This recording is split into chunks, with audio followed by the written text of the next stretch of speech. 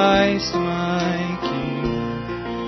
What a beautiful name it is, and nothing compares to this.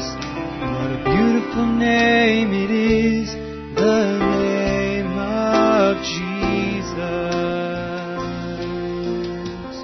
You were the Word at the beginning, and one with God the Lord Most High.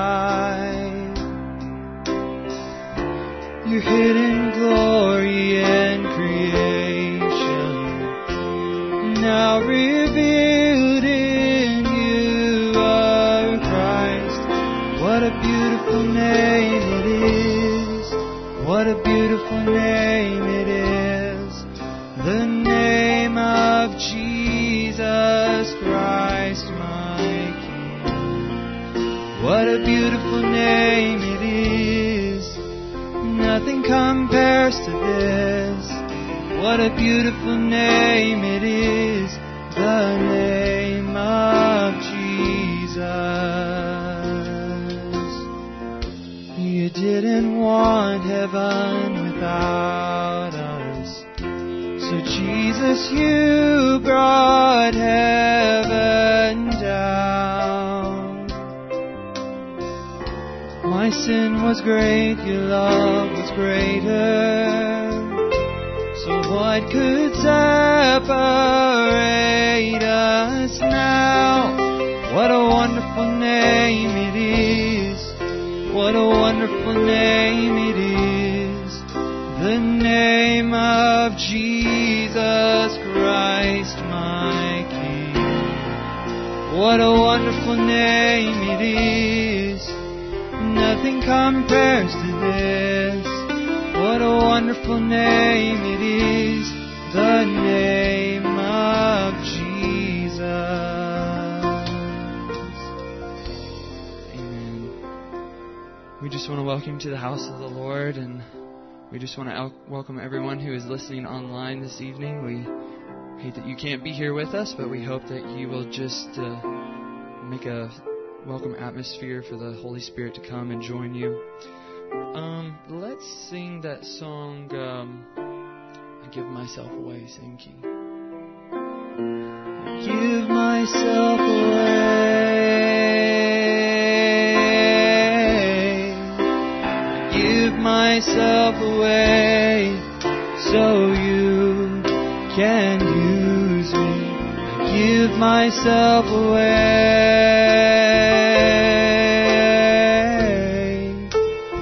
Give myself away so you can use me. Here I am, here I stand. Lord, my life is in your hands. Lord, I'm longing to see your desires revealed in me. give myself away. I give myself away so you can use me. I give myself away.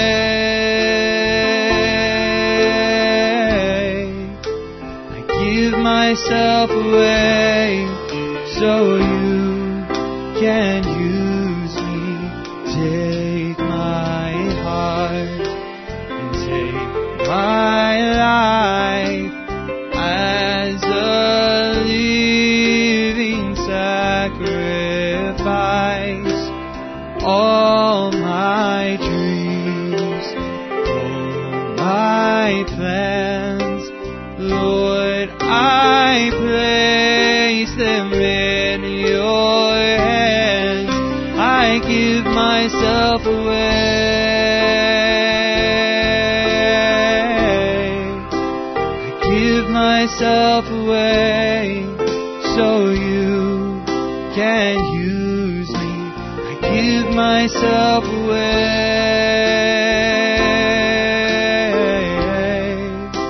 I give myself away so you can use me. Now my life is not my own. To you I belong. I give myself to you. Oh, my life is not my own. To you I belong. I give myself to you. Oh, I give myself away. I give myself away so you can use me. I give myself away.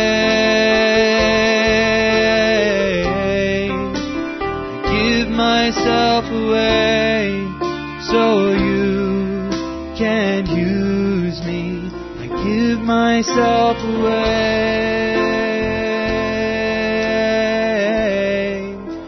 I give myself away so you can use me. I give myself away.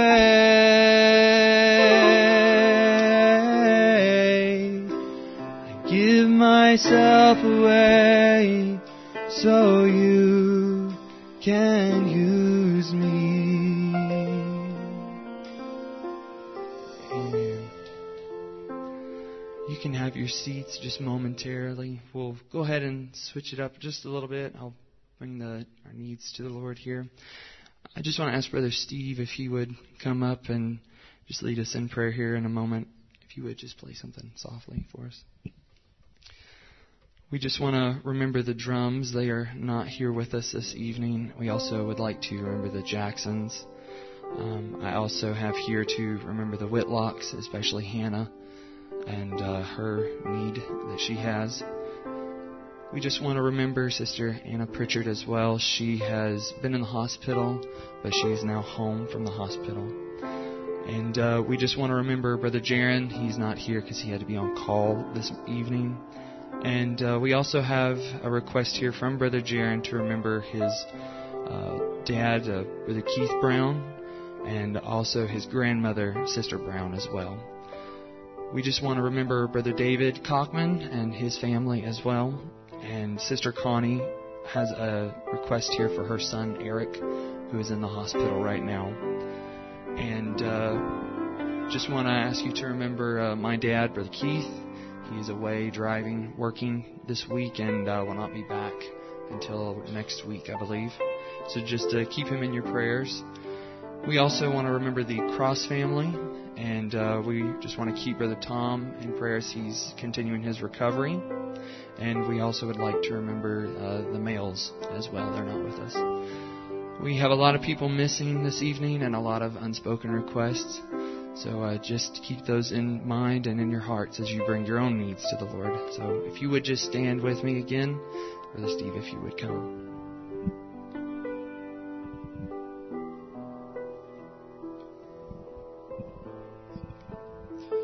Let's bow our heads. Heavenly Father, Lord, we come before you this evening. Lord, we say that we love you. Lord, we are so very thankful for all that you do for us and all that you have done. And Lord, these needs that we've brought before you as the body of Jesus Christ, we lay them before your throne together. We bind our faith together. And we ask on behalf of those who need healing, Lord, we pray that you would give them that healing touch that only you can. And Lord, if there be any need, unspoken request, or any financial need, any other kind of trouble, Lord, we pray that you would move in their lives, that you'd be with them, that you'd help them, Lord, and that you'd comfort them. Lord, many are the afflictions of the righteous. We all have issues and trials, concerns. We all have decisions to make. But Lord, we genuinely believe, and we choose to believe, that you are the same yesterday, today, and forever. And we trust you. We place our faith in you and in your word. And we truly believe that every promise in the book is ours. And so this evening we lay hold on those promises on behalf of our brothers and sisters. Lord, we pray that you'd be with us this evening, that you'd give us a special touch from your presence, and just being in the sweetness of your presence. May it encourage us, may it lift us up, may it give us the strength to continue on throughout the week. We love you so much, Lord. We pray that you'd be with the minister tonight. We pray that you'd have the preeminence in this room. And wherever those who are listening, Lord, we pray that you'd be with them as well. We give this time into your hands, and in the name of the Lord Jesus Christ we pray. Amen. Amen. Let's sing that song and put it in F as you have your seats. Oh, have your way. Have your way. Holy Spirit, fill our hearts and have your way. And as we wait, and as we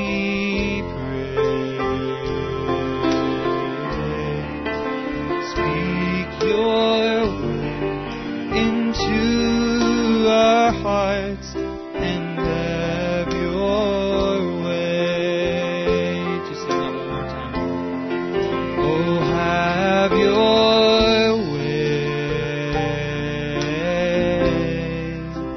Have your way.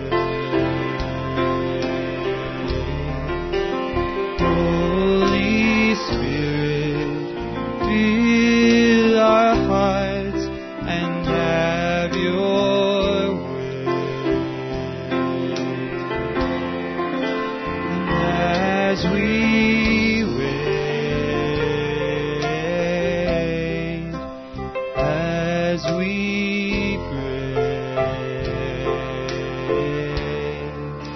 speak your word into our hearts and have your way. Amen. We'll change the speed just a little bit here and keep it in the same key. Can you pull up that song, There's Going to Be a Meeting in the Air?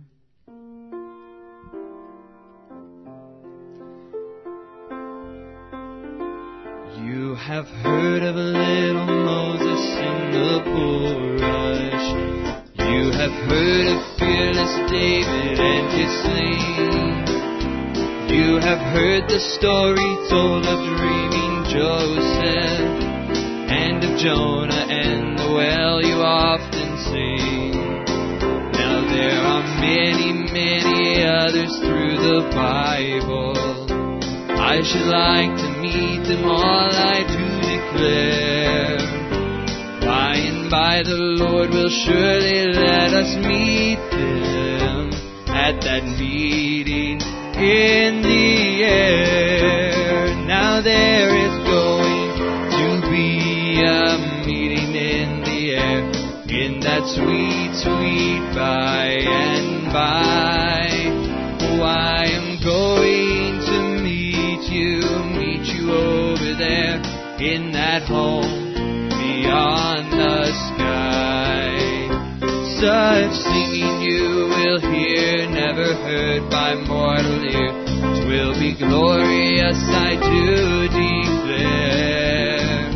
Oh, and God's own Son will be the leading one at that meeting in the air. Now many things will there be missing in that meeting, for the mourner's bench will have no place at all. There will never be a sermon preached to sinners, for the sinner had refused to heed the call. There will be no mourning over wayward loved ones. There will be no lonely nights of pleading prayer. All our burdens and our anguish will be lifted at that meeting in the air. Now there is going to be a meeting in the air, in that sweet, sweet by and by.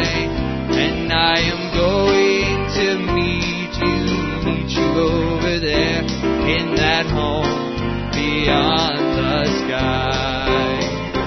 Such singing you will hear, never heard by mortal ear. 'Twill be glorious, I do declare. And God's own Son will be the leading one at that meeting in the air. There the doubters will be missing altogether. All the skeptics will be absent on that day. And there will be no grumblers present to disturb us. And the Achans will be busy far away. There the saints will have His seal upon their foreheads, dressed in raiment none but ransomed ones can wear.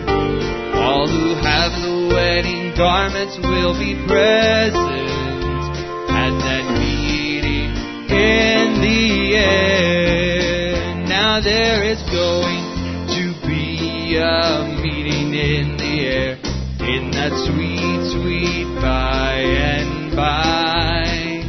I am going to meet you over there in that home beyond the sky. Such singing you will hear, never heard by mortal ear. 'Twill be glorious, I do declare. And God's own Son will be the leading one at that meeting in the air.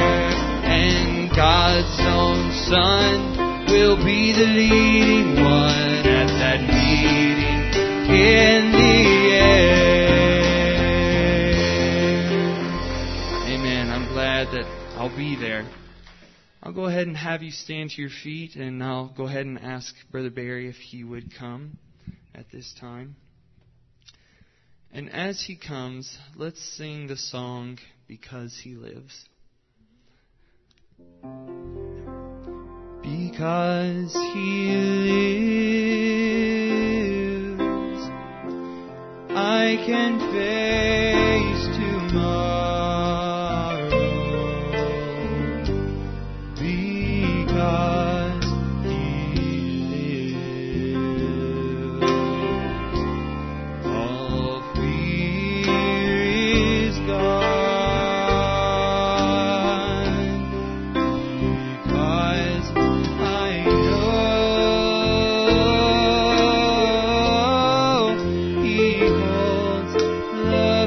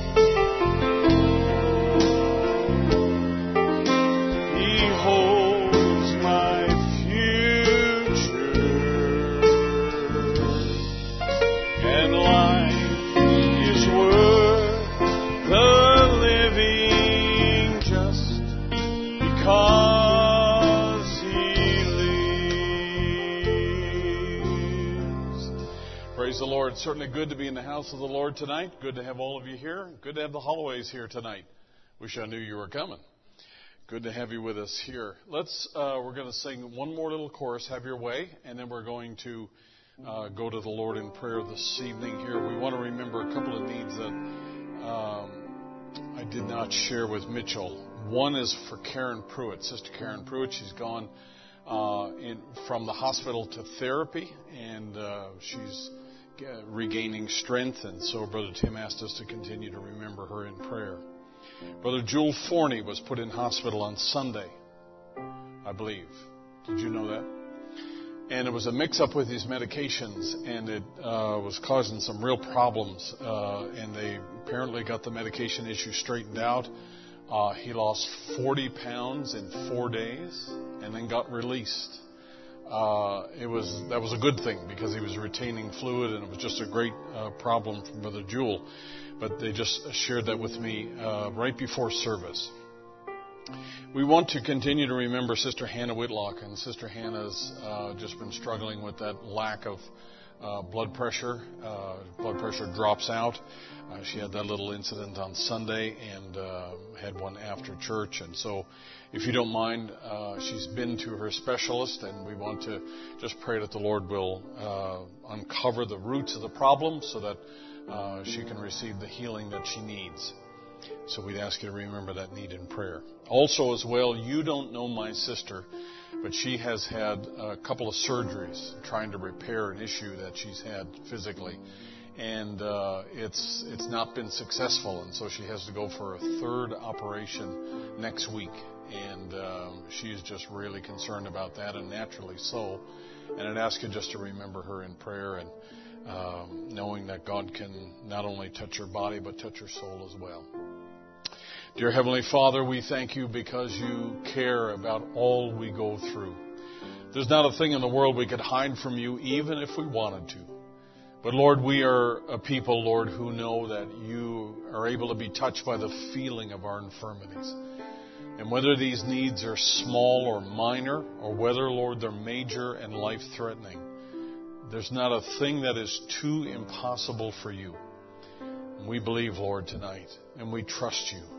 We ask that you would just move on behalf of these special requests, dear Lord. We pray, Father, that you would just continue to undertake for Sister Karen and Sister Hannah. We pray, dear God, that you would just be gracious to my sister and ask that you would just be on the scene for her, Lord. She needs you in many ways, and we just place her into your care. Father, have your way in the service tonight. We just want to say it's just an honor to come into your presence and to sense your presence here among us tonight. Just a handful of people the world may never understand. But Lord, to us it's a thrill to come into your presence. So have your way, we pray. Speak to our hearts. In Jesus' name we pray. Amen. Have your way. Have your way.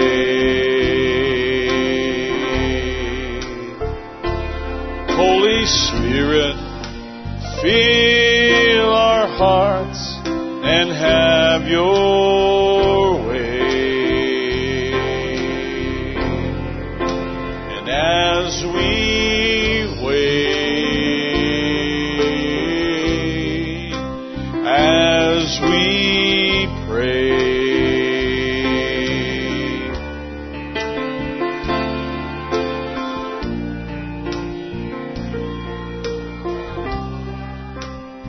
have your way.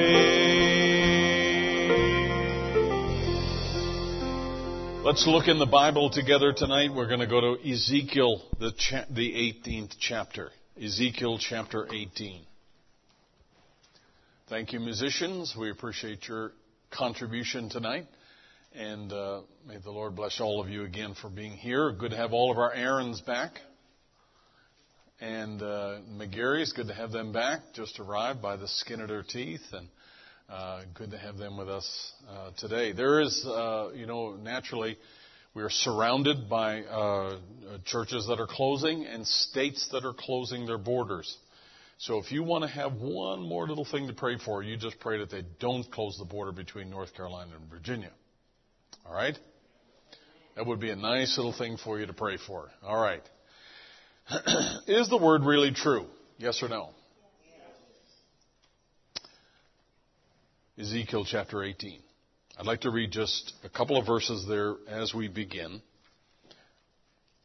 And then we're going to come back to this chapter, so I want you to hold your Bible open here. Verse 25. Yet ye say the way of the Lord is not equal. Hear now, O house of Israel, is not my way equal? Are not your ways unequal? When a righteous man turneth away from his righteousness and committeth iniquity, and dieth in them, for his iniquity that he hath done shall he die. Again, when the wicked man turneth away from his wickedness that he hath committed, and doeth that which is lawful and right, he shall save his soul alive, because he considereth and turneth away from all his transgressions that he hath committed. He shall surely live, he shall not die. Yet saith the house of Israel, the way of the Lord is not equal. O house of Israel, are not my ways equal? Are not your ways unequal? Therefore I will judge you, O house of Israel, every one according to his ways, saith the Lord God. Repent and turn yourselves from all your transgressions, so iniquity shall not be your ruin. Cast away from you all your transgressions, whereby ye have transgressed, and make you a new heart and a new spirit. For why will ye die, O house of Israel? For I have no pleasure in the death of him that dieth, saith the Lord God. Wherefore turn yourselves and live ye. May the Lord add his blessing. You may be seated. Now, hold something, grab something that you can put in there in that little slot, and we're going to go back to it in a moment here. But 1 John chapter 4, I'd like to read that little passage as well. 1 John chapter 4. Pritchard's also mentioned just before it came out. They were not able to be here tonight. They're extra busy. We just finalized a little draft of an announcement that unfortunately indicates that we have canceled a men's meeting for this year. It's certainly not our desire, but it's very difficult for us to plan and to... Is it posted? It is now.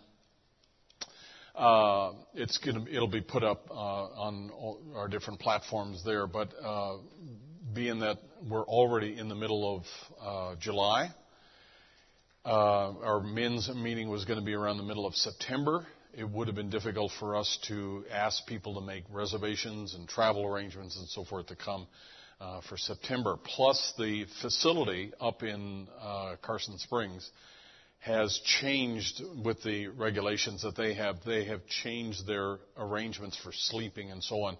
So it would have increased the price pretty dramatically. So for this year, we are having to cancel a men's meeting. We are praying about the Winter Youth Retreat. That is a new challenge for us, and we are looking at the possibility of doing an e-retreat. And so there's a number of different things that are on the table there. So making these decisions is very difficult because you have to think about the future and how things you assume are going to look, and it's very, very difficult to predict what it's going to be like tomorrow, let alone in 2 months. And so for the men's meeting this year, we will not be having it. Lord willing, we'll go on next year. 1 John chapter 4 and verse 1. Beloved, believe not every spirit, but try the spirits whether they are of God, because many false prophets are gone out into the world. May the Lord add His blessing. Now, I wanted to approach this more like a little bit of a Bible study here. I got to bounce back here, Jeremy, just a little bit. We've talked a lot about the subject of discernment and making correct judgments and so forth. And as we wind down in the scheme of things towards the very end, our judgments and our decisions become more critical because there's less navigation room as you get down towards the end. Or if you want to picture it this way, at the top of the pyramid, you don't have a whole lot of land to turn around. So you want to make every decision correctly. You want to be sensitive in terms of the leading of the Holy Spirit in making every decision correct according to the Word of God. Now that's a common statement. We make those statements all the time. But I really appreciate it if I could have recorded Steve's prayer, just a portion of it. I would like almost to pray it back, because he made the comment there, Lord, we believe, or we choose to believe in the promises of God and have faith in every promise. And it was a couple of other phrases and statements that he made there in that prayer that were really pointed towards the thought that I have. And it is not so much that, we obviously do believe that God has made promises. But now we are called upon as the people of God to believe those promises right out through to the end. Our challenge now is to accept and believe those promises to the changing of our body, because there's no turning back. We're coming to the place where it's either this or it's nothing. And we know, according to the Scripture, it's either this or tribulation. And to me, that choice is obvious, but I want to be making the right choice in order to wind up at the right place. I don't want to second guess this. I found a little statement where Brother Branham in Show Us the Father in Cleveland, Ohio, and he was talking about the children of Israel going to the fire, the 3 Hebrew children. And he said they started a death march going up there, going to burn those loyal believers in God, one that trusts God's Word. And they're going to be burnt up. They're on their way to be burnt up. And they walk up, you know it, I can hear Shadrach say to Meshach, are you sure you're all prayed up? And I can hear him say, yes, I got the victory, let's go on. That's the way to do it. Marched right on, just a little farther, kept going and going. Your job now in this whole end time scenario, and when I say end time, I'm talking about from here to the very end, which seems less of a distance than what we used to feel years ago when we said the same thing. But now we are facing the end, and I believe that our job is to keep going despite all the other things that are deteriorating around us. All the other things that are changing around us, our job is to keep going. Like Einstein said, I want to know God's thoughts. The rest of it is just a filler, right? The rest of it is just details. I want to know God's thoughts. Now, years ago, 5 or 6 years ago, we did a little study on the things that adoption should teach us. If we are tutored by the Holy Spirit, what are the kinds of things that He wanted us to know? And we dealt with these subjects, and this was not a complete list, but these were some of the things that we dealt with. And the second one was the bride will eventually learn the Father's way. His ways are not our ways. His ways are higher than our ways. And so His way is always better than, because it's higher. When you're on the high ground, you can see more, you can see further, you can see truer than when you're in the valley. And so the Father's ways are always best, and it's always logical for us and sensible for us to follow the Lord's way and His leading and guiding in all things. Now, again, this is, in a sense, it's going to sound simplistic as we begin this, but I want you to just follow me as we work through the Scripture here and study a little bit. Now, remember, Brother Branham in 1965, he says, "Remember, sirs, what time is it?" He was referring back to the sermon he preached in New Year 1962 as he was coming into the opening of the seven seals. He says, "Then we've got the revelation in this last day for His message of the Lord God to gather His bride together." That's one of the first purposes and initial purposes of the message itself, was to gather the bride of Jesus Christ together. And in doing that, it pulled us out of where we were and placed us in heavenly places in Christ Jesus on this earth, in these bodies, as in a sense a staging ground, a place that it's not eternity, but it's a place that gets us to eternity. Is that all right? Lucas was called out the other night in the EMS, and I happened to give him a quick phone call, and I said, "Are you there on the site?" And he said, "No, we're staging." Meaning that when they go into a situation and there's a possible shooting or violence there, guns and so forth, they will keep all the emergency people and even firemen and so forth, they'll keep them staged in an area close but not within the danger zone. So that when the situation is cleared and the law enforcement have it cleared, then the health people can come in, the EMS can come in and do their work. But they stage them in a place so they're not there, but they're not back at the station. They're near, but they're not quite there. Are we okay? You realize this whole message has staged us. Are we okay?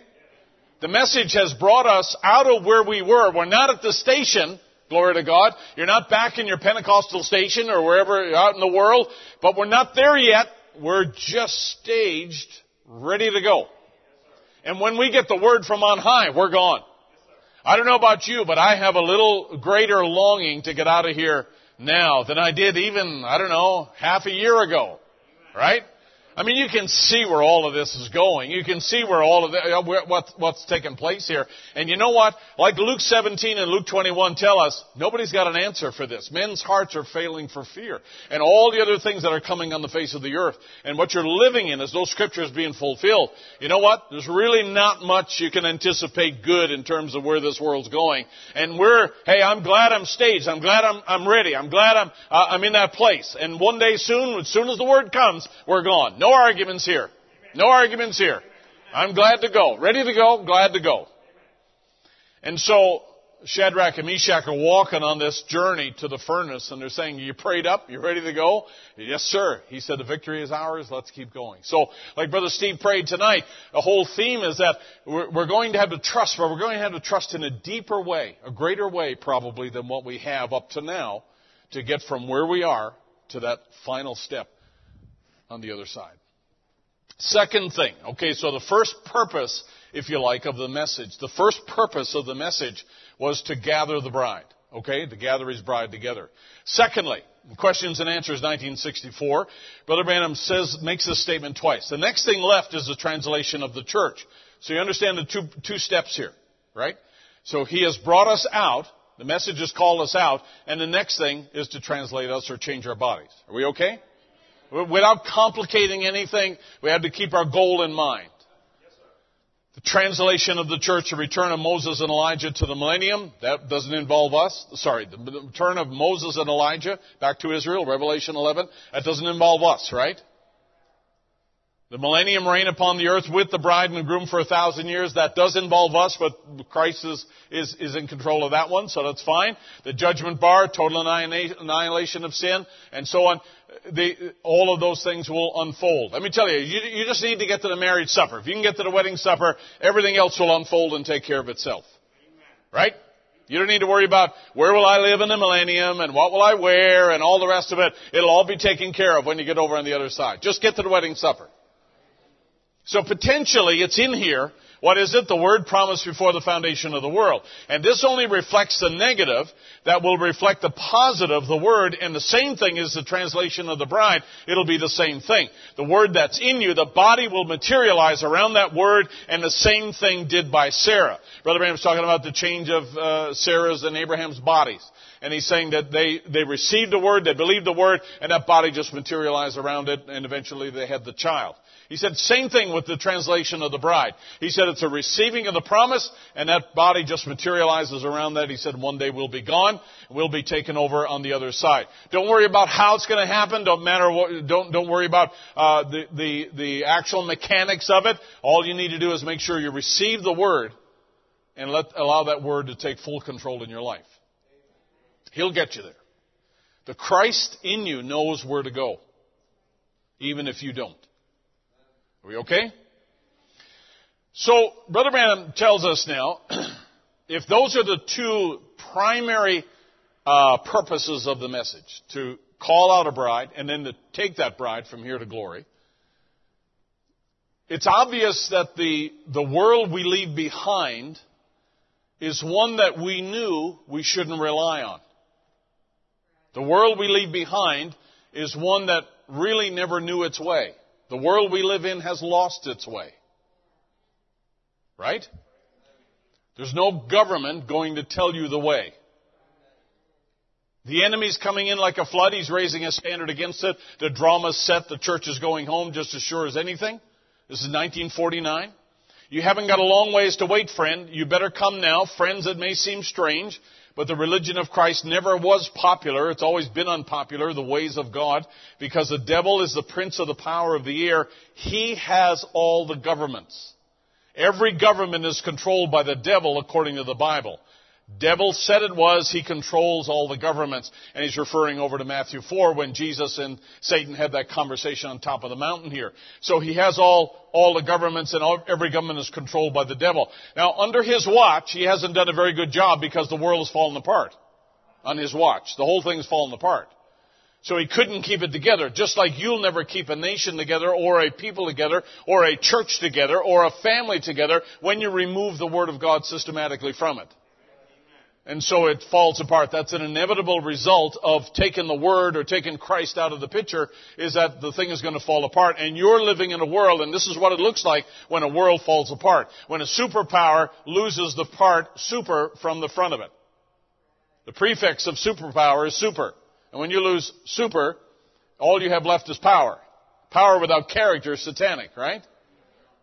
So that's kind of where we're at. And every government is controlled by the devil, according to the Bible. That doesn't mean that every government worker is devil-possessed. Are we okay? I got family. All right? But every government ultimately is controlled by Satan. In other words, they've sinned away their day of grace and come under the influence of the prince of the power of the air, and he is the god of this evil age. And so therefore, our faith and our strength, and the only reason I put this up here is because we want to assure ourselves continually where our faith actually rests. Faith always has to have a resting place, Brother Branham says. And our faith is not in this. Our faith is not in governments that are controlled and manipulated by satanic power. Now you gotta understand that you're living in a world where everything you do and everything you're a part of essentially is affected by this. So the economy, the educational system, right? Healthcare, everything that we do, in a sense, is touched by, tainted by this influence within a nation. Now, I will tell you something that even in our culture and even in our world today, living in America is still better than living in many other countries because they have far, far fewer benefits and more potential for corruption in many other nations than we do in ours. As bad as ours is. I mean, there might be a debate over whether I should wear a mask or not. Let me tell you, that's a whole lot different than when you have corruption and communism and all the other underhanded things that happen in other countries. I'm still grateful that we live here. I'll be glad when I'm gone, but for now I'm glad that I'm here. So, Brother Branham tells us here. He says, therefore, and I'd like to say this, that if we take our time frame that we're dealing with tonight, it is from here to wherever our body's changed. It is from here till that point. We used to think about that as a farther distance than what we do now. Obviously, time has passed. Who knew that from 1965 until now, we're still here? I mean, who knew we'd be around that long? I remember my father-in-law talking to Brother Neville after Brother Branham died. He went to Jeffersonville, like a lot of people did. They went to Jeffersonville and asked the right questions. What do we do now? And Brother Neville, he told my father-in-law, he said, we really don't know what people should be doing except get your hands on the tapes of the services and listen to them. And he says, and just trust God for the future. That's a paraphrase of what he told them. But really, there was no other instruction given. There was no indication that, oh, hey, listen, this will be over in a year. That we'll be gone. We'll follow Brother Branham in a year or 2 or 5 years. There was none of that because there was really no sense at all of how long or how far this thing would stretch out. Who knew we'd be around till now? But we did. We're still around. We are here. A whole other generation has risen up, believing the message of the hour.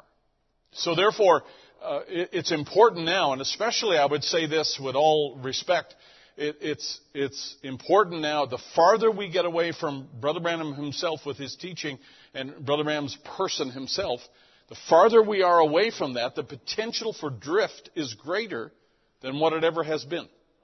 Because things erode. Over time, things erode. Standards erode. It's not necessarily somebody overtly changing the word. It's rather things, they just erode gradually, like nature does a deal on a riverbank. This week is Boys' Week at our house. We have all of our grandsons. You see Peter and Rachel down there? They're going to be inside the sanctuary for the whole service because their kids are at my house. And we were at the river bank yesterday. We were at the creek, and they were just having a great time. And I was wanting to give them all homeschool families. Every outing is a homeschool field trip. And so I got on the bank, and when I climbed up on the bank, it all gave way, and all the dirt fell into the river. And I gave them a quick lecture about erosion. And you know what? They didn't listen because they were on summer vacation. And even homeschool kids know what a summer vacation is. So erosion happens, and every riverbank experiences this, and it doesn't happen overnight. It happens over a period of time. Farther we are away from Brother Branham's message, Brother Branham's person, if you like, the potential for erosion exists. We still have the message, but the farther we are away from the years or the era where Brother Branham stood and taught, the potential for new thought exists. And new thought is okay as long as it doesn't disagree with the old thought. So we had to be very careful. We had to be very discerning. So this is what I wanted to refer to tonight was this idea of discerning and making the proper judgments. So Brother Branham teaches us in the Hebrew series, he said there is something about where you go, what church you go to, and what teacher teaches you. This is not a criticism of another church here. And I don't want you to think I'm making a criticism of another church. He said, but it's got something to it. Every church has a certain way. Every church has a certain spirit about it. And therefore, we ought to seek out the very best that we can find. And so we're getting the best. Not because it's sociable and so forth, but real Bible teaching. So every believer has a responsibility to find a place where there's real teaching going on that will get you and your family where you need to be in the right staging area until the final voice calls out to us and where our bodies are changed and we're brought over on the other side. Right? That's the idea. And Brother Branham says that this matters because if a minister has an agenda and he wants to build a kingdom or if he wants to build a harem, or whatever else, he wants to build a fortune, then the congregation naturally is going to be distracted from where they need to be. They're not going to be hearing exactly what they need to hear. Now, Jesus said, none of mine will be lost. Do you believe that? We have that assurance that none of mine will be lost. But you know what? I would rather be in tune than caught up. I got to say this. I got to explain this. I would rather be walking in tune with the Holy Spirit every day than to be out of sync with Him and have Him catch me up to where everybody is. Is that okay? Because if you're predestinated, you're going to be there. Your body's going to be changed. I'd rather, if I could, I'd rather be walking every day in harmony with Him and in tune with Him than to be going in another completely opposite direction or another side route over here and then have to find my way back. I've told you before about traveling in Ireland, and we always do get a GPS in Ireland, because even when you think you're on it looks real obvious where the direction is. Let me tell you, the pathways and the little farm roads and all the rest of it there is just crazy. I mean, you know what it's like, country roads and things like that. And I remember several times, you're following the GPS faithfully, turn here, and you turn and there's a cow looking at you in the face. You're just in front of a fence and there's a big dairy cow looking at you, making Irish butter and Irish cream, and he's just, what are you doing in this cow pasture? That's the way they look at you. And you think you're going in the right direction, and you know what? You've been misguided. I don't want to do that. That doesn't mean that we didn't make it to our destination. It's just that we had to do a couple of loops. We had to backtrack. We had to get back on the right road and be there. We're ordained to be there by God's grace. We are predestinated to be there. How many believe that? And you got to believe that, right? You got to believe that about yourself and God, your experience with God. But I don't want to run into pastures. I don't want to run into obstacles there that are unnecessary. If I can, I'd like to avoid those. That's all I'm saying. So where you get your teaching and what you're feeding on makes a difference. If you're sitting among people, and I'm not talking about our church here, but if you're sitting among people that feed on conspiracy theories, you really can get distracted and encumbered by things that are really useless. That's all I'm saying. Now, I told you to stick something in your Bible. Let's go back to Ezekiel chapter 18 for a moment.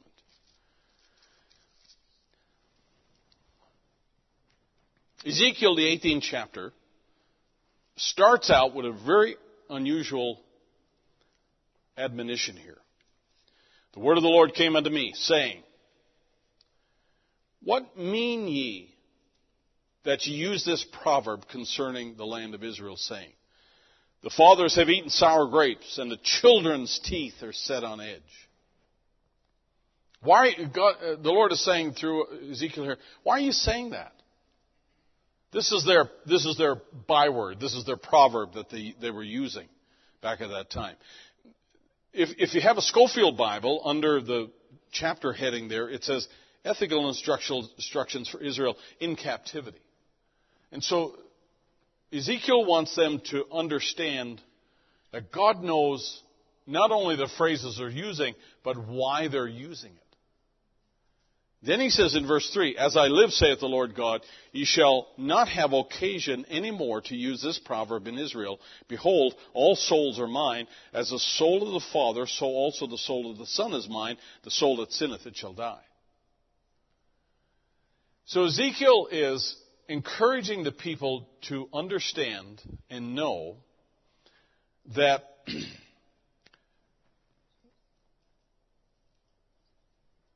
the children of Israel were sent into captivity because of the waywardness and the sinfulness of the previous generations.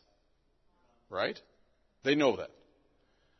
And as a result of that, their conduct, in a sense, they learned, was regulated by the righteous or unrighteous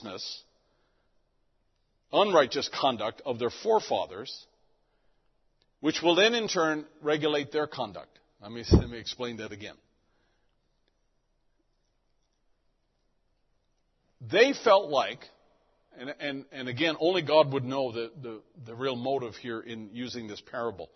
They're saying, the children of Israel were saying, The fathers are eating sour grapes, but the children, they're feeling the effect of that. Their teeth are set on edge.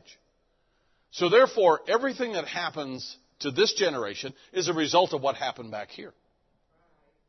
That's kind of what they're implying. So in other words, if my forefathers live righteously, then I'm going to have a blessing passed on to me, and I can kind of live whatever way I want to, and I'm going to be blessed anyway because of the way my forefathers lived. Or they could say, you know what?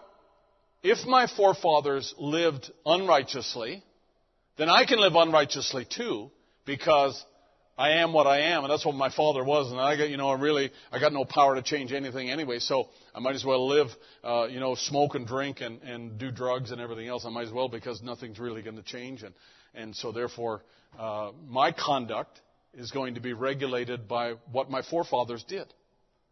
My conduct today is going to be regulated by what my forefathers did. Now, God looks at this, and He looks at their heart, and watch what He says. Read down with me in the chapter here. God actually says to them, from this point on, I'm not going to give you occasion, or I'm not going to allow you to think this way ever again. Verse 5. If a man be just, and do that which is lawful and right, and hath not eaten upon the mountains, neither hath lifted up his eyes to the idols of the house of Israel, neither has defiled his neighbor's wife, and so on. He has done all of these things. If this man be just, and he lists all these things, 7, 8, 9, and hath walked, verse 9, has walked in my statutes, and has kept my judgments to deal truly, he is just, and he shall truly live, saith the Lord. So if a man does righteously, then he will be blessed. God says this is based on that man's conduct, not what his father did or his grandfather did. So we're not going in on someone's coattails. In other words, this is the place where that phrase, God has no grandchildren, came into being. You're not going to make it in on somebody else's coattails. Neither are you going to be excluded because of someone else's conduct. You're going to be judged by your own conduct. So if a man does righteously, 5, if a man does just, verse 9, he shall surely live, saith the Lord. Watch, verse 10. But if he beget a son that is a robber, a shedder of blood, and doeth the like to any one of these things, and does not any one of these duties, but hath eaten upon the mountains, and defiled his neighbor's wife, and so forth, all of these things, verse 13, and is given forth upon usury, and hath taken increase, shall he then live? He shall not live. He hath done all these abominations. He shall surely die. His blood shall be upon him. His blood shall be upon him.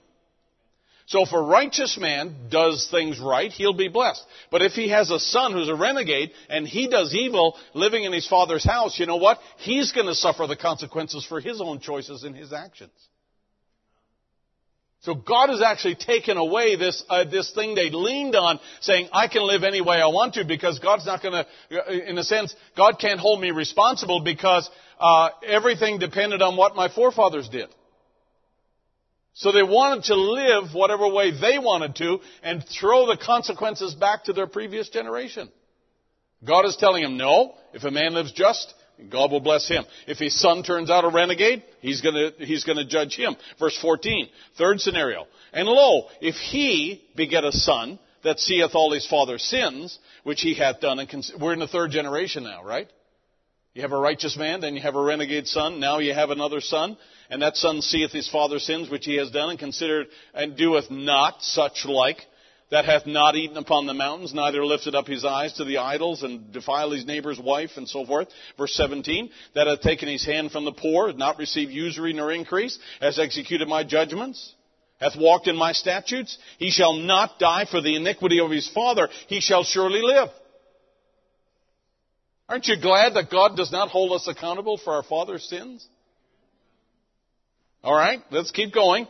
As for his father, verse 18, because he cruelly oppressed, spoiled his brother by violence, and did that which is not good among his people, lo, even he shall die in his iniquity. Yet say ye, why doth not the son bear the iniquity of the father? When the son hath done that which is lawful and right, and hath kept all my statutes and has done them, he shall surely live. The soul that sinneth, it shall die. all the way down towards the end of the chapter here, verse 21, if the wicked will turn from all of his sins that he hath committed and kept all the statutes and do that which is lawful and right, he shall surely live, he shall not die. So God's making sure that Israel understands he's not any further. He's not after this captivity and they come back into the land again, because Ezekiel is telling them this in the captivity. He's telling them that God is going to judge each man individually. Verse 23, have I any pleasure at all that the wicked should die, saith the Lord God, and not that he should return from his ways and live? But when the righteous turneth away from his righteousness, and committeth iniquity, and doeth according to all the abominations that the wicked man doeth, shall he live? All his righteousness that he hath done shall not be mentioned. In his trespasses that he hath trespassed, and any sin that he hath sinned, in them he shall die. You're going to reap what you sow. It's exactly what he's telling them. And this is on an individual basis here. You think, well, my goodness, this is Old Testament. Let's read on just a little bit further, if you will. I'm not sorry to have you read your Bible, but we just want to make sure we get all the points in here. Verse 30. Therefore I will judge you. No, I'm sorry, verse 29. Yet saith the house of Israel, the way of the Lord is not equal, O house of Israel. Are not my ways equal? Are not your ways unequal? Watch, just put your finger there. The word equal in the Hebrew there, it means regulated or measured. It means that, they're saying to God, your ways are not equal. You're not treating everybody fairly. And God is saying, no, my ways are equal, your ways are unequal. 1 Samuel chapter 2, there is none holy as the Lord, for there is none beside thee, neither is there any rock like our God. Talk no more so exceeding proudly, and let not arrogancy come out of your mouth. For the Lord is a God of knowledge, and by him actions are weighed. So Samuel wants the people to recognize that, hey, whenever you say something, whenever laws are made, whenever there's something done, God is weighing that action. He's looking at that to see whether that measures, listen, with the Word, with His commandments. And that's why He's saying to the children of Israel back in Ezekiel there that if a man sins, then God will measure him against the Word of God. If a man lives righteously, God will measure that against the Word of God. And so we're not going to measure you by someone else. We're not going to measure this church by by Johnson City over here. We're not going to do that. We're going to deal with you. And God is bringing this down to an individual scenario here. Let's go a little bit further here and look at a couple of examples. I love these examples of this phrase. All the ways of a man are clean in his own eyes, but the Lord weigheth the spirits. You can go to your brother or sister and say, you've been greatly offended or criticized or something else. Even if the criticism is correct, and say, I forgive you. You ever had your kids say you're sorry? I'm sorry. Did you mean it? Yeah, I did. Why do we all know you didn't? I've been raising kids now for 3 days. I know all about child raising. The Lord knoweth not just the words. We hear the words. We see the facial expression, but the Lord knows the heart. Proverbs 21, every way of a man is right in his own eyes, but the Lord pondereth the hearts. Doesn't everybody argue from a point of correctness in their own eyes? Right? I mean, we all debate. We all make a stand based on what we think is right. And even if you win the argument, you'll find at times that you're not right at the end. It doesn't automatically mean you're right, even though you might win the argument. You might work everybody under the table, but it doesn't make you right. Remember now, and my point is this here, is that when it comes down to it, and it comes down to the end of the road, it is not so much how we look or what we say out of our mouth.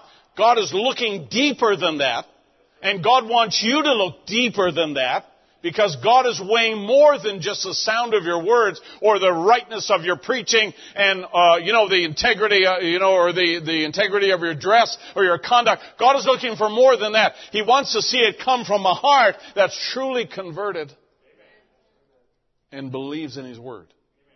Because God is looking for obedience. To obey is better than sacrifice.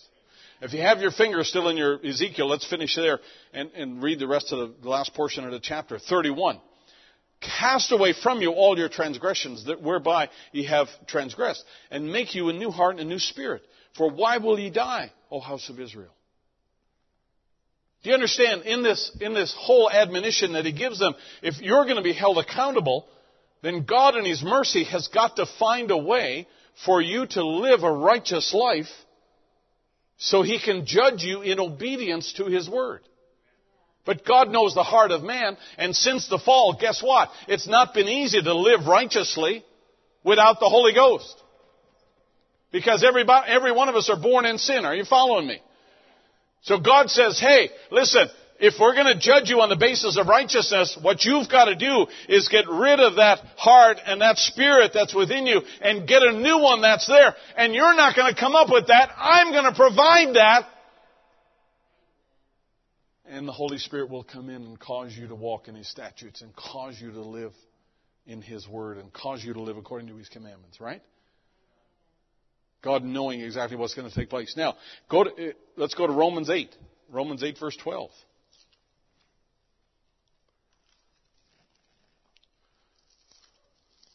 Romans 8.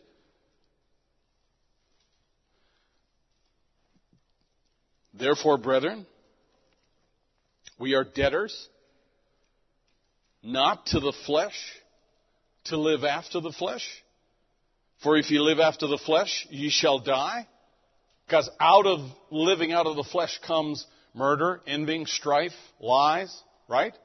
All the things that God would have judged the people for back in Ezekiel back here. Robbings, defiling your neighbor's wife, all the other things that go on. We're not debtors, though, to the flesh. For if we live through the Spirit, we do mortify the deeds of the body. Ye shall live. Glory to God. So he gives us the remedy so that we can live righteously and say, it's not I, but Christ that lives in me.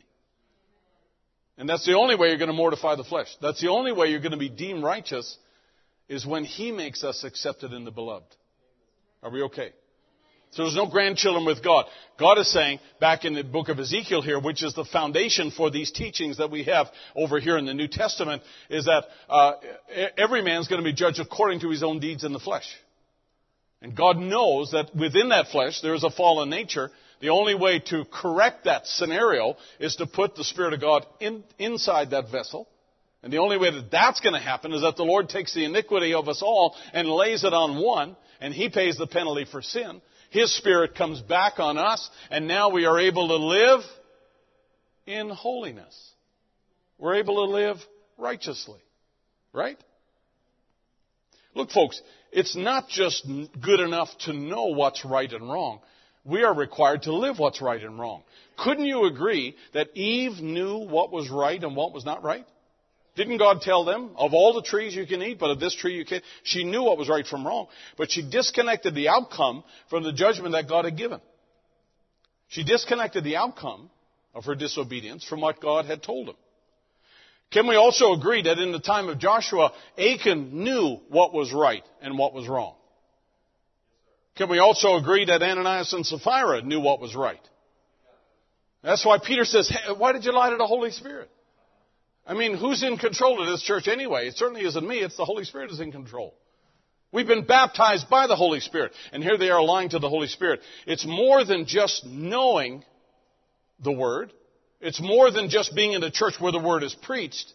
It is actually a quickening power that puts that Word into action in our lives and causes us to change in the way God wants us to change, in the transformation that brings us to where we leave the staging point and step into that body over on the other side. Remember, in this whole journey, God's preparing us to step into a particular kind of a body. And you've got to be shaped and molded in order to fit into that body over on the other side, right? God knows what that looks like. God knows what that needs over there. God knows what you have to look like in order to step into that body over there. And so this whole process of transformation that we go through here, and the transformation and obedience go together. I said transformation and obedience go together. That prepares us to step into that body over there. So there's things that God will require of us because He knows where we're going that we may not always understand. But obedience is better than sacrifice.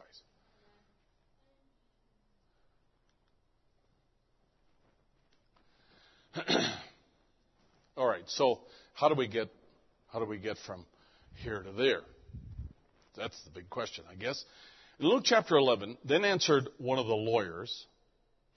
Now, with all due respect to those who are part of the legal profession here among us, I'd like to define what a lawyer is in the gospel. It is someone who devotes their life pertaining to the law, one learned in the law, this is the law of Moses, in the New Testament, an interpreter and teacher of the Mosaic law. So they didn't learn that in law school. Are we all right? Then answered one of the lawyers and said unto him, in other words, this is a person who would have been critical within the law of Moses. He would have been one who studied it. And very often these were the fellows who questioned Jesus about the law.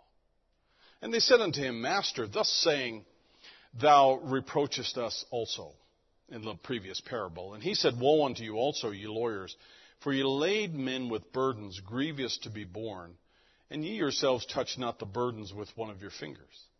Woe unto you, for ye build sepulchres of the prophets, and your fathers killed them.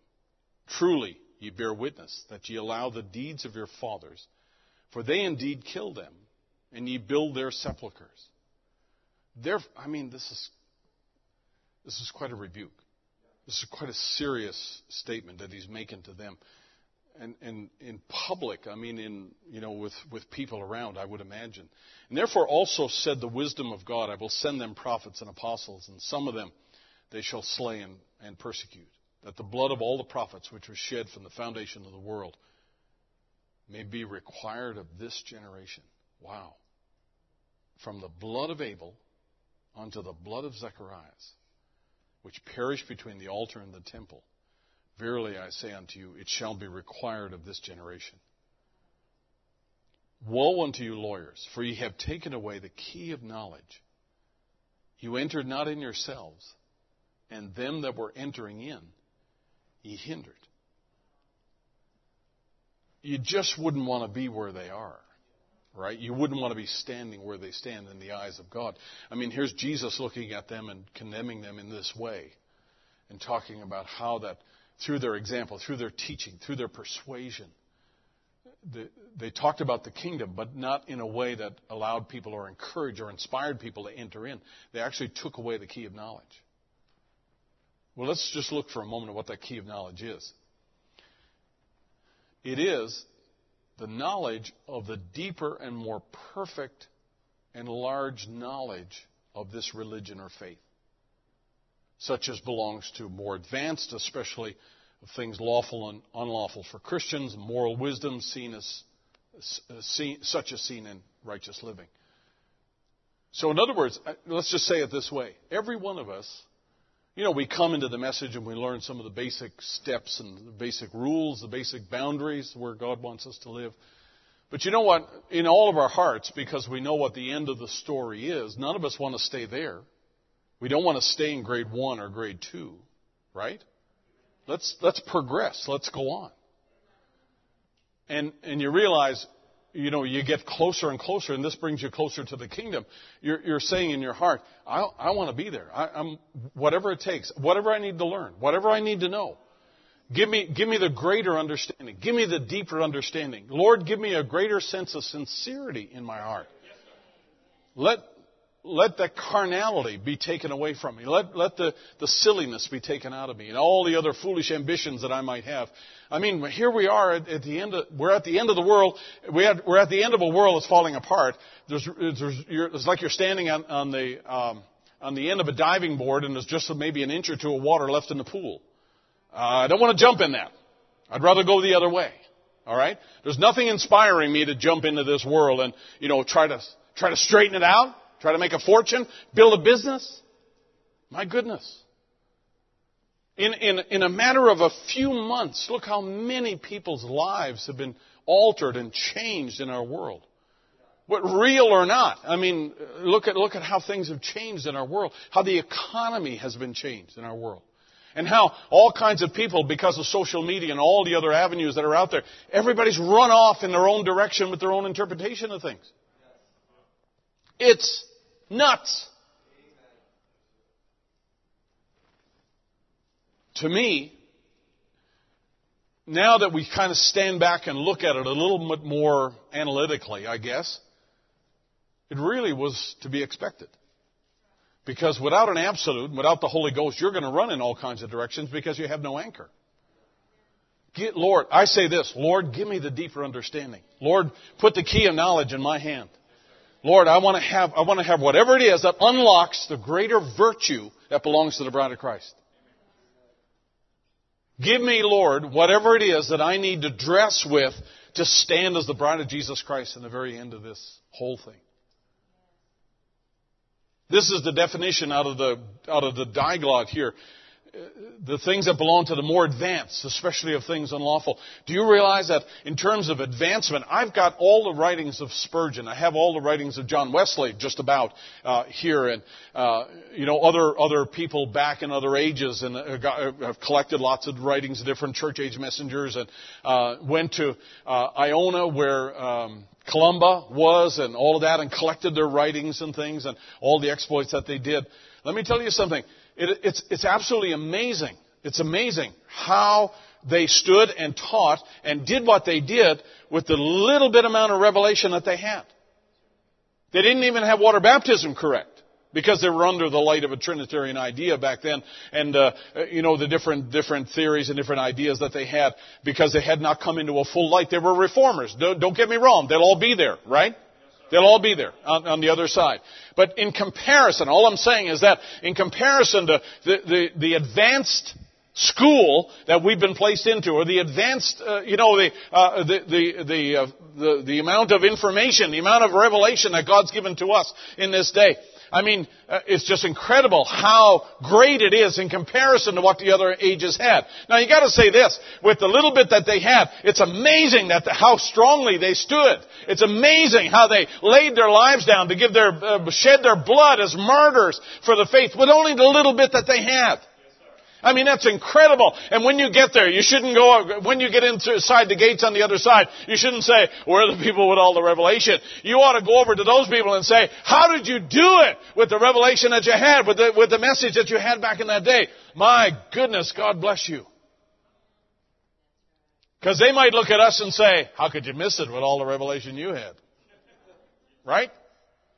I mean, it's just another way of looking at it. But you know what? We've been to college. We've been to college with this.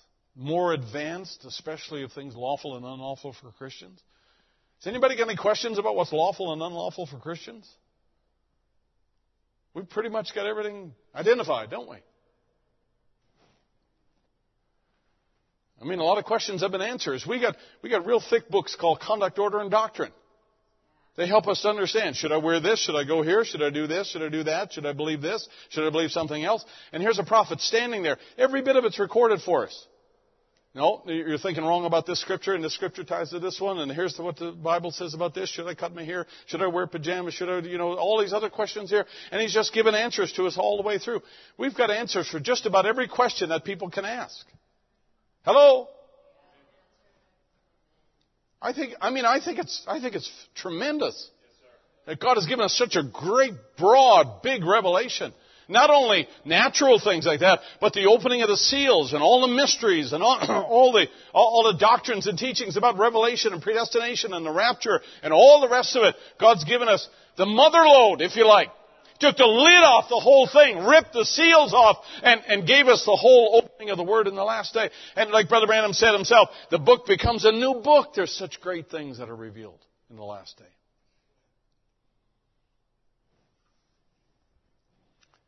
I say, Lord, give us that key of knowledge, because I don't want to just know what it says. I just don't want to memorize it. I want to live it. And I want to let other people see it, live it in me.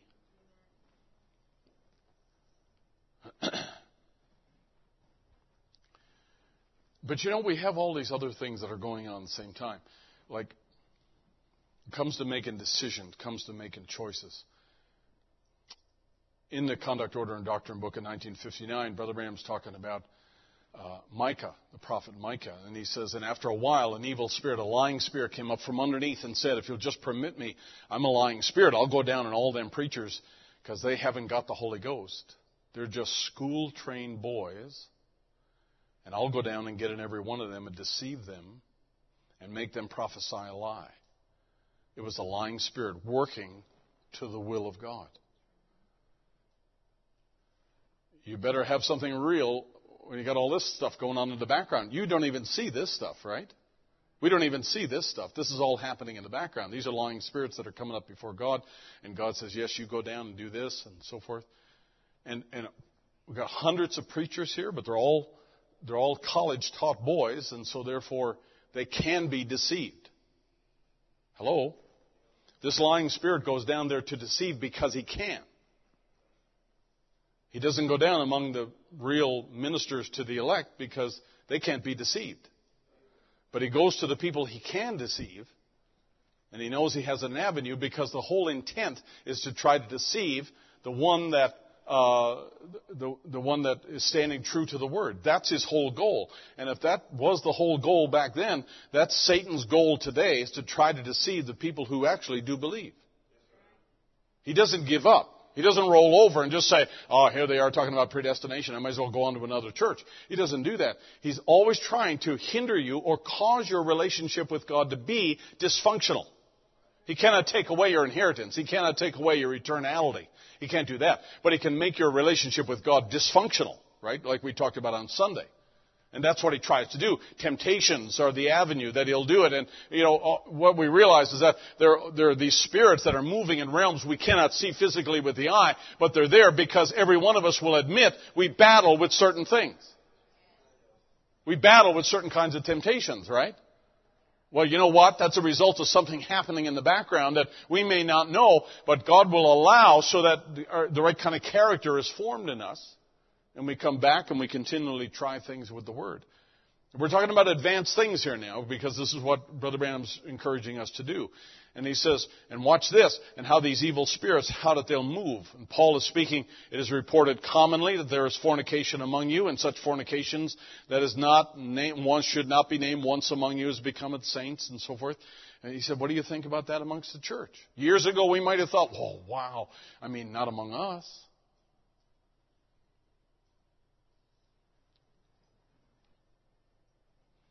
But that's what the Scripture says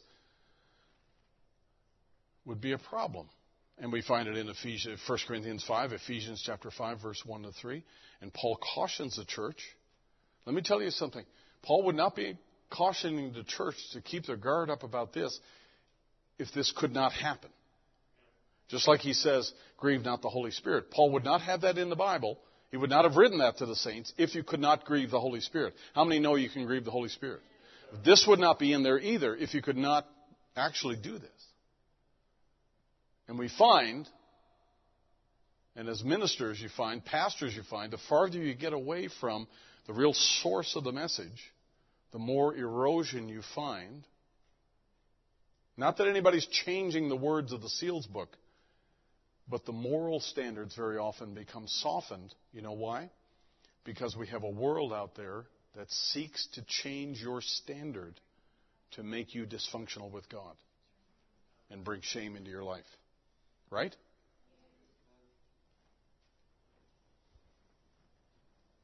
Now, let me just find a stopping place here, if you don't mind. In the Old Testament, they just had about two ways to test the Word of God. If a prophet prophesied or a dreamer dreamed a dream, they took to the Urim and Thummim. Light and perfection is the meaning of the word Urim. Light, and Thummim means perfection. That was a breastplate, and he told us, and as he told his dream, prophesied a dream or a prophecy. It didn't register on the Urim and Thummim. Then the conglomeration of lights, all supernatural, then they didn't receive it. But if it did, they received it. So the Urim and Thummim was simply, and it was used for a long time. It was used right out into the days of Nehemiah. Nehemiah actually refers to the Urim and Thummim. And so if somebody had a dream or a prophecy and they gave that and it was not a supernatural reflection off the stones of the Urim and Thummim, then, the people disregarded that. They didn't count that as valid at all. Not from God, in other words. This didn't come from God. But if it flashed, if there was a response supernaturally, then they felt this was of God. This was the commandment that was given. Can you imagine how many people would come to this church if we had a Urim and Thummim hanging up here? If we nailed one up here by the wall and people came in and said, some sister stands here and says, I feel like I got a ministry, I want to preach. Or whatever. Can you imagine how many people would come here and seek the advice or the vindication? Because everybody wants vindication, right? Give somebody a little vindication and off they go.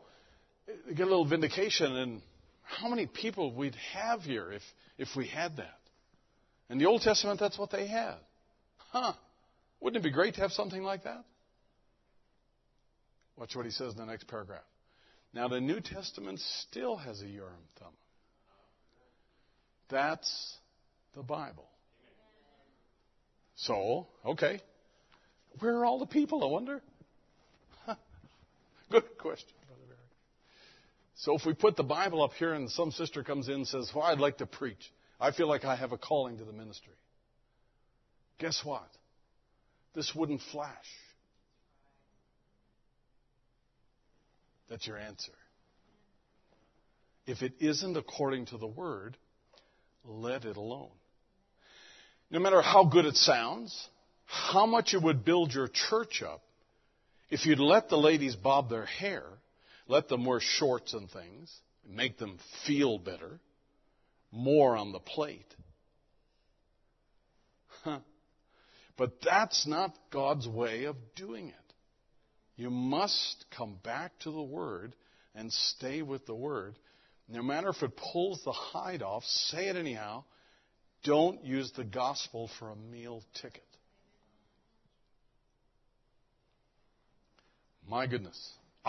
To me, I just think that that's great advice. That may seem simple. It may seem simplistic in the way he says it.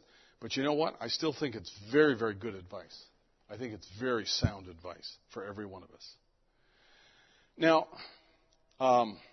let me leave you with this one quote here, and then we'll leave. God providing healing in 1954, and I just like the way Brother Branham says this. He says, be reverent. He's moving now from preaching into the healing line. Okay, that's what he's actually doing. And so in a sense, he's conditioning the people to receive what comes next. How to receive from God. If what I've said is true, and God vindicates this, and He shows up, and He does things here, every one of you who have needs now are in a position where you can receive something from God. And here's how to do it. And I really like this. Be reverent, be expecting to see the Lord Jesus move into the building, move out over His people and bless them and do things He said He would do. As He's, like Steve prayed, He's the same yesterday, today, and forever. So if God was, God is. If He did, He does. Right? If He could, He can. And here's Brother Branham telling him, and now asking God to prove that whatever God could do, He can do tonight. And he says He'll come in and move throughout the building.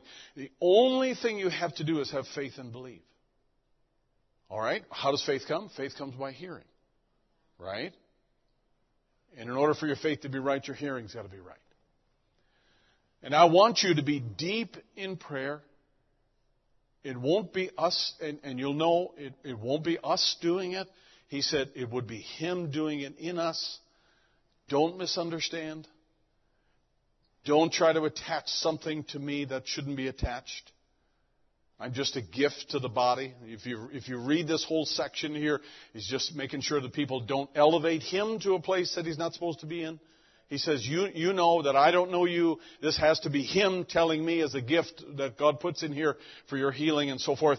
But He said, don't misunderstand. And if the King of the prophets was here tonight, the Lord Jesus in a physical form, so you could look at Him, nothing could be done. Nothing more could be done than the way God's going to do it tonight.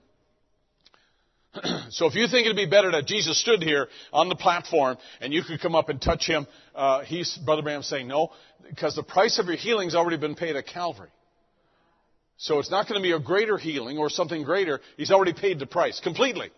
Your healing's been secured by the stripes that He bore in Calvary. Only He would just have to tell them something. As far as healing, they could not heal them because He's already done it. His sacrifice was complete. It was finished there 2,000 years ago. But these gifts are to bring you to what was finished at Calvary. Gifts of preaching, teaching, all kinds of prophetic gifts are to bring you to a realization of what happened at Calvary. It's not just a knowledge of what happened at Calvary. Yes, we know Jesus died 2,000 years ago. All the kids can tell us that.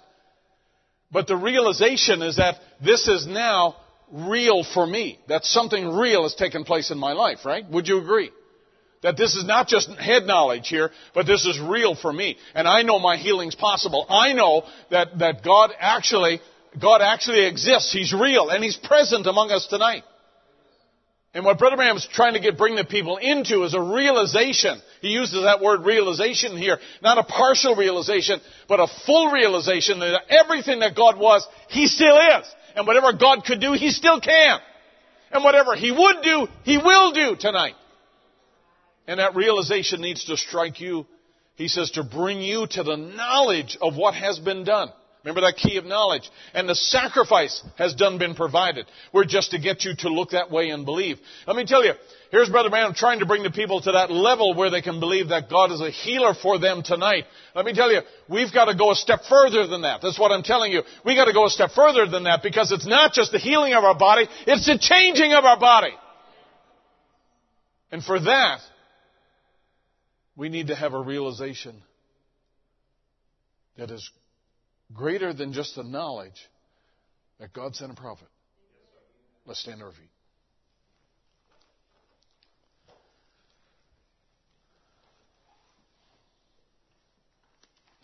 Is the Bible really true? I mean, does it really mean what it says? Is it going to happen? Is it worth trusting? Are you willing to be like the children of Israel, are on the way to the furnace, and they're are you prayed up? Well, it's a little late now to be asking the question. Thankfully, I am, and off they go. And I think in every minister's heart there's an urgency that's just it's like it's automatic. It's just, hey, we're moving into a cycle of things. We're moving into a season where this becomes more serious now. This is not just, going to church and I think I'll go here and there, go there and bounce around and all this. Hey, we're moving into a place now where this thing could wind up. And before this thing really blows sky high, God might just say, all right, we'll just take that Gentile bride out, because all of this really is referred to as like the squeeze, to make the way narrower and narrower and narrower all the way. And you can see now easily that if this goes on like it does, and it just gets worse, not only the virus but the economic issues and all that, we could move right into tribulation. A lot of people wouldn't even realize the change. Because didn't Brother Branham say, they'll wake up in tribulation and say, wasn't God supposed to do something first?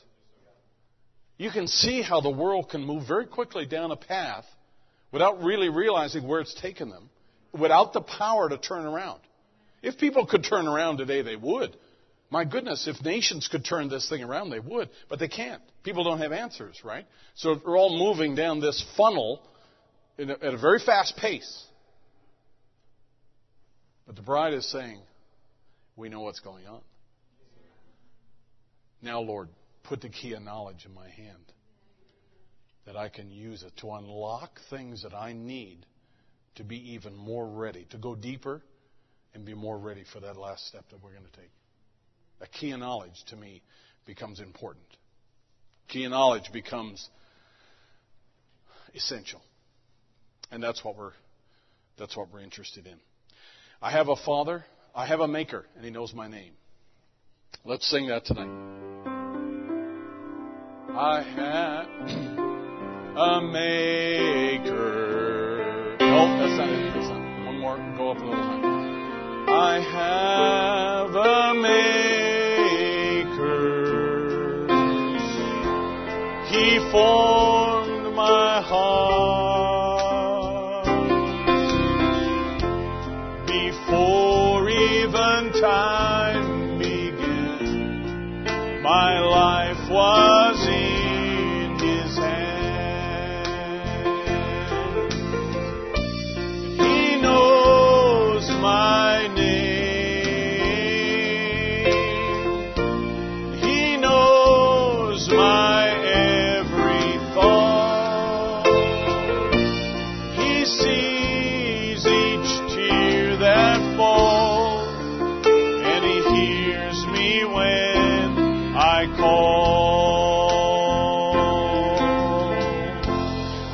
have a Father, His own, and He'll never leave me, no matter where I go. And He knows, F, is that where you are? Name, yes He does. And He knows my every thought. And He sees each tear that falls. And He hears me when I call. Sing that chorus again now. He knows my name. He knows my every thought. He sees each tear that falls. He hears me when I call. I go to the rock of my salvation, go to the stone that the builders rejected, run to the mountain and the mountain. The earth all around is sinking sand, and on Christ the solid rock I stand. When I need a shelter, when I need a friend, I go to the rock. Yes, I go to the rock of my salvation, go to the stone that the builders rejected, run to the mountain and the mountain stands by me. The earth all around is sinking sand, on Christ the solid rock I stand. When I need a shelter, when I need a friend, I go to the rock. Jesus, we're depending on you. Jesus, we're depending on you. Jesus, we're depending on you. Depending on you to see us through. Oh Jesus, we're depending on you. Jesus, we're depending on you. Jesus, we're depending on you. Depending on you to see. One more time. My Jesus, we're depending on you. Jesus, we're depending on you. Jesus, we're depending on you. Depending on you. See us. Heavenly Father, we are thankful for this opportunity to be in your presence tonight. And Lord, just to look at some of these passages in the Scripture, Lord, that even written thousands of years ago, Lord, by the mouth of Ezekiel, and yet they apply to us today. Father, I pray that we as your people, Lord, we would look a little higher, that, Lord, our level of sincerity might increase. And Father, that everything within us would strive for that key of knowledge, Lord, that unlocks greater things for us. Lord, as your prophet said, and people suggested to him that he could write another chapter, another book. But Lord, we know that the key unlocks things that are already there. Father, that's our desire, Lord. Not only to have the knowledge, but Lord, to make that knowledge work, to make it turn into a life, something, Lord, that changes us, transforms us into what you have predestinated us to be. We thank you for that liberty to become the true sons of God. And Father, I just pray now that you would just enrich every heart, every soul. Bless every family that's represented here, Lord. We can't help but think about those that are sick and those that need your touch, Lord. Those, Lord, that are looking to you. We think of Sister Hannah tonight, Lord, and Brother Jewel and Sister Karen Pruitt and Brother Ron Spencer. And Lord, the saints here among us in our own family, and we just invite your presence, Lord, to bless them in a very real way. Minister to each and every one that's here tonight in your presence. And Lord, we'll give you the thanks and the praise in the name of Jesus Christ, our Lord, we pray.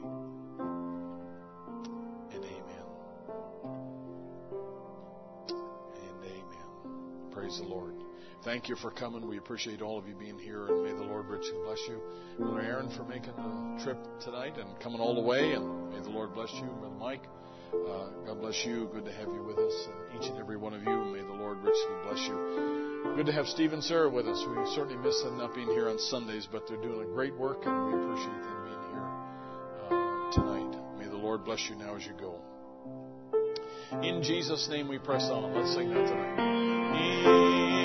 In Jesus' name we press on.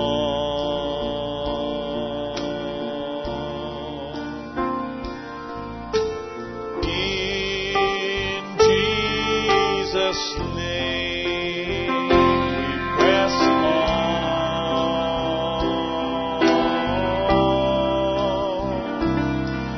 Dear Lord, with the pride